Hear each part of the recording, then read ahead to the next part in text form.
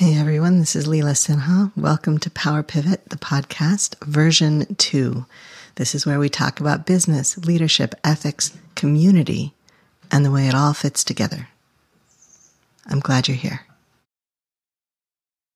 Hi everyone. Let's talk about overexposure. Our theme for July is exposure and visibility, two sides of the same coin. And I've talked about what it's like to put yourself out there and how it can draw people in and how it can offer people a space and how great that is. And also, it's really easy to get sunburned. It is really easy to get sunburned. Somehow it feels like the social and political environments have gotten harsher as the sun has gotten harsher, as climate change has decided to take over more and more and more of our lives, as we have decided to allow climate change to become what it has become. And social and political environments are not that different. In fact, we probably have more control over social and political environments on a short scale than we do over the sun. But it is really easy to get burned right now. And it's really easy to not notice entirely how burned you are until it's too late. It becomes too late so easily. The sun shines down and it feels so good to be outside. Finally outside. Finally, feet on the ground, hands in the dirt. Finally at the beach. Finally in the water. Finally, not trapped in the house by one thing or another thing. That one day maybe where everything lines up and it's possible to be out there. Finally,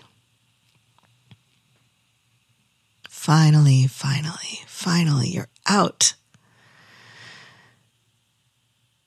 And if you're on a Pacific Coast beach, the odds are very, very high that the wind is blowing so hard it lifts up the sand and scours your skin like some kind of intense exfoliation at the world's strongest spa. Or maybe you get in the water and it's chilly, but you don't notice how chilly you are until you get out and your lips are numb and your mouth is sort of slow and you can't really make words.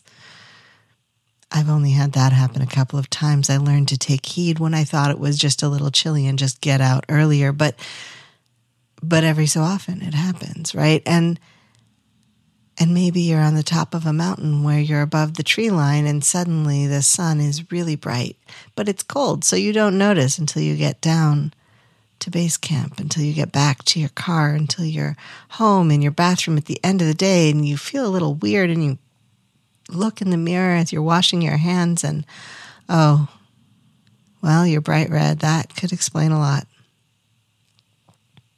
Despite the UV protective clothing or the sunscreen or both, despite not feeling like you were having a problem. Sometimes you post a post on the internet and you get what Brené Brown called a vulnerability hangover. And then you wonder if you should delete the post, but you know that deleting posts is considered not great, especially if people have put comments on the post that were personal or important or deep or complex. But you know that's the cost of being exposed. And also overexposure can kill you. And that's what people mean when they say people die of exposure, sort of. But what they also mean is that exposure doesn't pay the bills, that only exposure is not enough compensation, that no matter how many people saw you and had the opportunity to attack you or support you, until those people turn into clients or customers or buyers, your work is essentially being done for free. And so if somebody offers you the opportunity to do something for them for free in exchange for exposure, well, people die of exposure. And on the internet, people also die of exposure, not as often, but they do. So what do? How do we exposure safely? What is the equivalent of sunscreen and parasols? Especially for intensives, because when we go hard, we go hard. We have to stay in integrity. We can't just half truth and lie our way through being in public. Nobody will believe us because it'll show on our faces and our bodies everywhere. And even if they do believe us, how long will we be able to keep it up? Not very long before we decide to say something that's true and real, and then we're in trouble. So there's no real point in doing that. Exposing something else that isn't us, exposing a constructed self, doesn't really get us where we need to go. So instead, we want to construct ourselves in public, do something that is actually us, maybe not all of us, but most of us. Get ourselves out there in a way that's meaningful and useful and real, but without getting beaten to death. How do we do that? Because real people are really dying from this, and so it's not that safe. And intensives, we are some of the most sensitive people I have ever met in my life. Our intensity means that we feel things deeply, and we do things wholeheartedly, whole-bodiedly.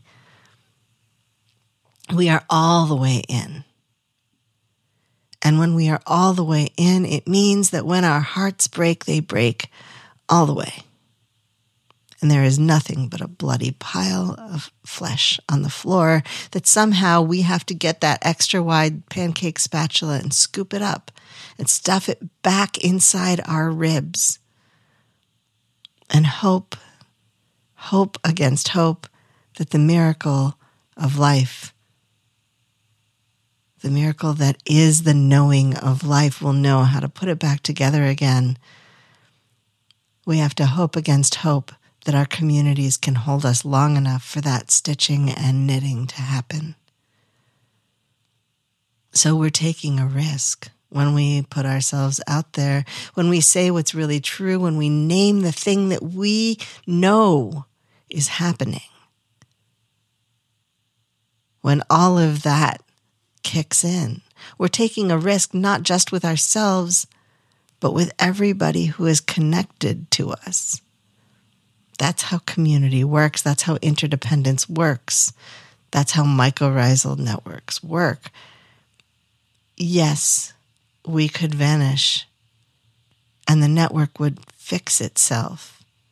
But the network would rather fix itself and fix us. The network would rather hold us all together and all functioning and all moving at the same time. The network would rather not adapt to a missing limb. The network would rather not adapt to us being gone. But we are taking a risk with communal resources because we belong to ourselves and to everyone else. We are taking a risk with a self, with a being, with a wisdom, with a knowing that is plugged into hundreds or perhaps these days thousands of other knowing, being, breathings. And so when we take those risks, often we feel that weight. We know that if something happens, if we become overexposed, we will need community resources to recover. Which means we have to be willing to be helped. We have to be willing to be the people that are supported by other people and not just self-supporting, because that's nonsense anyway. And we have to know that we might hurt, maybe for a long while. Our skin, our bones, our flesh might be angry with us, might be hurting, might just be injured. That we might have to have long conversations with things that we didn't even think could make words in order to figure out what to do next.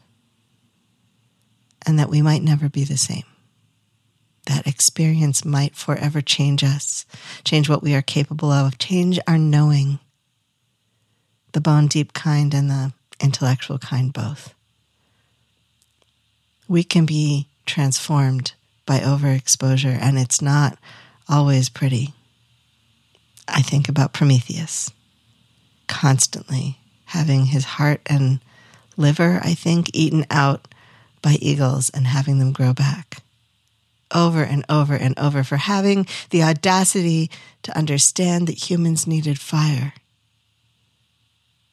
Why is the price so high for us keeping ourselves warm? For us being in community, for us having something to gather around? Why? Why is there so much suffering in the narrative? It teaches us that our own care causes harm. And that's not right. That goes against my theology, but it also goes against my lived experience of the world.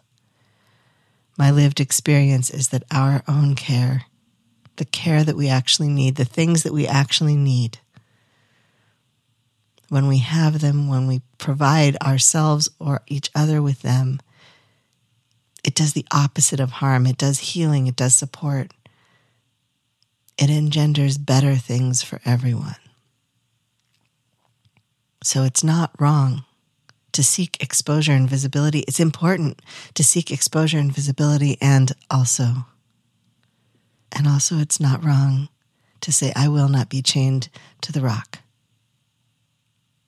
I am not willing to stay in the sun so long that I sunburn.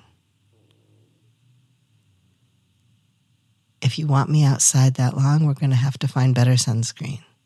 We're going to have to find shade. I'm going to need a nap. And it's okay to not only say that to others, but to say that to ourselves. Overexposure is painful and hard and sometimes unavoidable and sometimes damaging and sometimes transformative in ways that we could never imagine.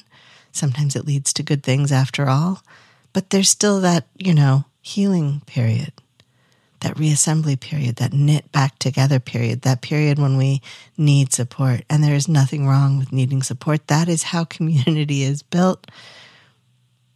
And also, it's okay to set a limit on that and say, no, I'm not going to go so far that I break. I'm not going to go so far that I explode. I'm not going to go so far that I melt down. I'm not going to kill myself.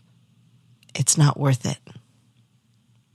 And I mean that, both literally and figuratively. It is absolutely reasonable to say there's a limit. This is my limit. I will not torture myself. And to stop. There are times when we push ourselves further because it matters that much.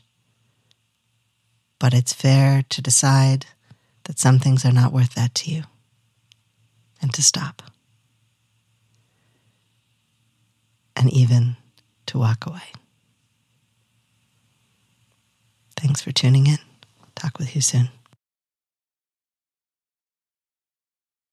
This has been Power Pivot, the podcast. I'm your host, Leela Sinha. Thank you for listening. I offer gratitude for the earth and sky and the support and care of many who cross my path. Our post-production assistance is provided by William Jameson, and you can find him at jamesonav.net. You can find more of me and my work, including leadership consulting and keynotes, at intensivesinstitute.com.